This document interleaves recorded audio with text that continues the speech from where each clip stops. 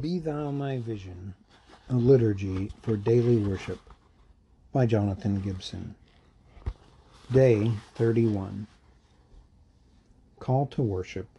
Hear God call you to worship through His Word, from Psalm 73, verses 25 through 26.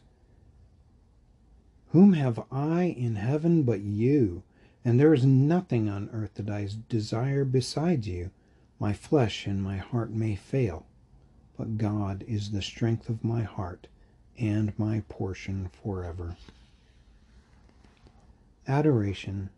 Pray this praise to God, a prayer from Thomas à Kempis.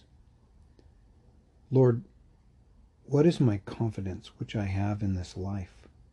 Is it not you, O Lord my God, whose mercies are without number? Where has it ever been well with me without you? Or where could it be ill with me when you were present? I rather choose to be a pilgrim on earth than without you to possess heaven. Where you are, there is heaven, and where you are not, there is death and hell. There is none that can help me in my necessities, but only you, my God. You are my hope, you my confidence. Although you expose me to diverse temptations and adversities, yet you order all this to my advantage, in which trial of me you ought no less to be loved and praised than if you did fill me full of heavenly consolations. Amen. Reading of the Law. Hear God's law as His will for your life. In Matthew chapter 5, verses 3 through 10, our Lord Jesus said, Blessed are the poor in spirit, for theirs is the kingdom of heaven. Blessed are those who mourn, for they shall be comforted. Blessed are the meek, for they shall inherit the earth.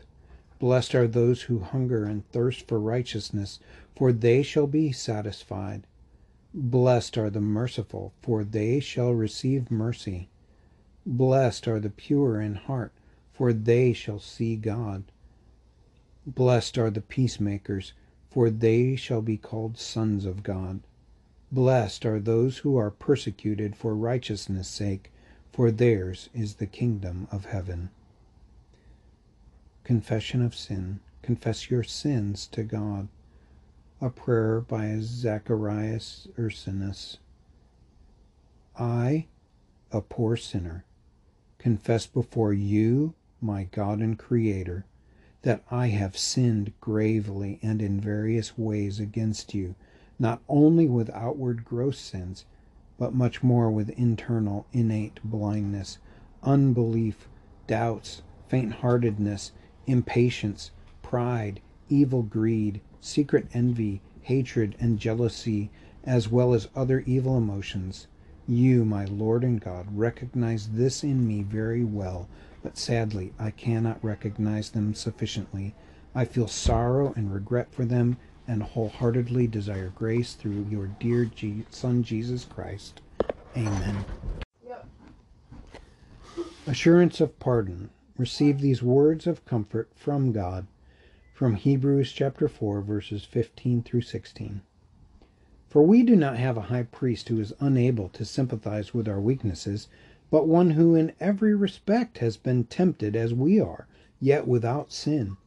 Let us then with confidence draw near to the throne of grace, that we may receive mercy and find grace to help in time of need. Athanasian Creed. Confess what you believe about the Christian faith. Whoever desires to be saved should above all hold to the Catholic faith, and anyone who does not keep it whole and unbroken will doubtless perish eternally. Now this is the Catholic faith, that we worship one God in Trinity, and the Trinity in unity, neither confounding their persons nor dividing the essence. For the person of the Father is a distinct person, the person of the Son is another, and that of the Holy Spirit still another. But the divinity of the Father, Son, and Holy Spirit is one, the glory equal, the majesty co-eternal. Such as the Father is, such is the Son, and such is the Holy Spirit. The Father is uncreated, the Son is uncreated, The Holy Spirit is uncreated. The Father is immeasurable. The Son is immeasurable.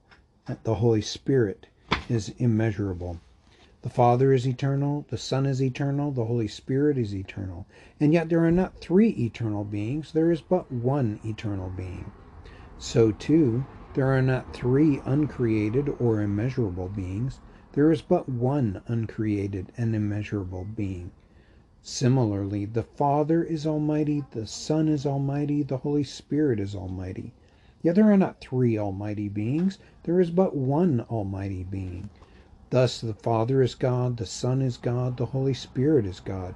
Yet there are not three gods. There is but one God. Thus the Father is Lord, the Son is Lord, the Holy Spirit is Lord. Yet there are not three Lords, but there is but one Lord. Just as Christian truth compels us to confess each person individually as both God and Lord, so Catholic religion forbids us to say that there are three gods or lords. The Father was neither made nor created nor begotten from anyone. The Son was neither made nor created. He was begotten from the Father alone. The Holy Spirit was neither made nor created nor begotten. He proceeds from the Father and the Son.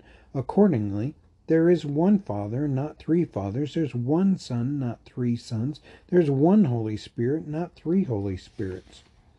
None in this Trinity is before or after. None is greater or smaller. In their entirety, the three persons are co-eternal and co-equal with each other. So in everything, as was said earlier, the unity in Trinity and the Trinity in unity is to be worshipped. Anyone, then, who desires to be saved should think thus about the Trinity. But it is necessary for eternal salvation that one also believe in the incarnation of our Lord Jesus Christ faithfully. Now this is the true faith, that we believe and confess that our Lord Jesus Christ, God's Son, is both God and man equally. He is God from the essence of the Father, begotten before time, and he is man from the essence of his mother, born in time. Completely God, completely man, with rational soul and human flesh, equal to the Father as regards divinity, less than the Father as regards humanity. Although he is God and man, yet Christ is not two, but one. He is one, however, not by his divinity being turned into flesh, but by God's taking humanity to himself. He is one, certainly not by the blending of his essence, but by the unity of his person. For just as one man is both rational soul and flesh, so too the one Christ is both God and man. He suffered for our salvation. He descended to hell. He arose from the dead on the third day. He ascended to heaven. He is seated at the Father's right hand. From there he will come to judge the living and the dead. At his coming, all people will arise bodily and give an accounting of their own deeds. Those who have done good will enter eternal life, and those who have done evil will enter eternal fire. This is the Catholic faith, that one cannot be saved without believing it firmly and faithfully. Praise. Say or sing this praise to God, the Gloria Patri. Glory be to the Father, and to the Son, and to the Holy Spirit, as it was in the beginning, is now, and ever shall be, world without end. Amen. Prayer for illumination. As you read his word, ask God to enlighten your mind and heart. A prayer from George Herbert. Oh, make your word a swift word, passing from the ear to the heart, from the heart to the lip and conversation, that as the rain returns not empty, so neither may your word but accomplish that for which it is given. Amen. Prayer of intercession. As you make your request to God, pray this prayer from the Book of Common Prayer 1552. Almighty and everlasting God, you are always more ready to hear than we are to pray, and you are willing to give more than either we desire or deserve. Pour down upon us the abundance of your mercy. forgiving us those things of which our consciences are afraid, and giving to us that which our prayers dare not presume to ask, through Jesus Christ our Lord. Amen. The Lord's Prayer. In closing, pray the words that Jesus taught us to pray. Our Father in heaven, hallowed be your name. Your kingdom come. Your will be done on earth as it is in heaven. Give us this day our daily bread, and forgive us our debts as we forgive our debtors. And lead us not into temptation, but deliver us from evil. For yours is the kingdom and the power and the glory forever. Amen.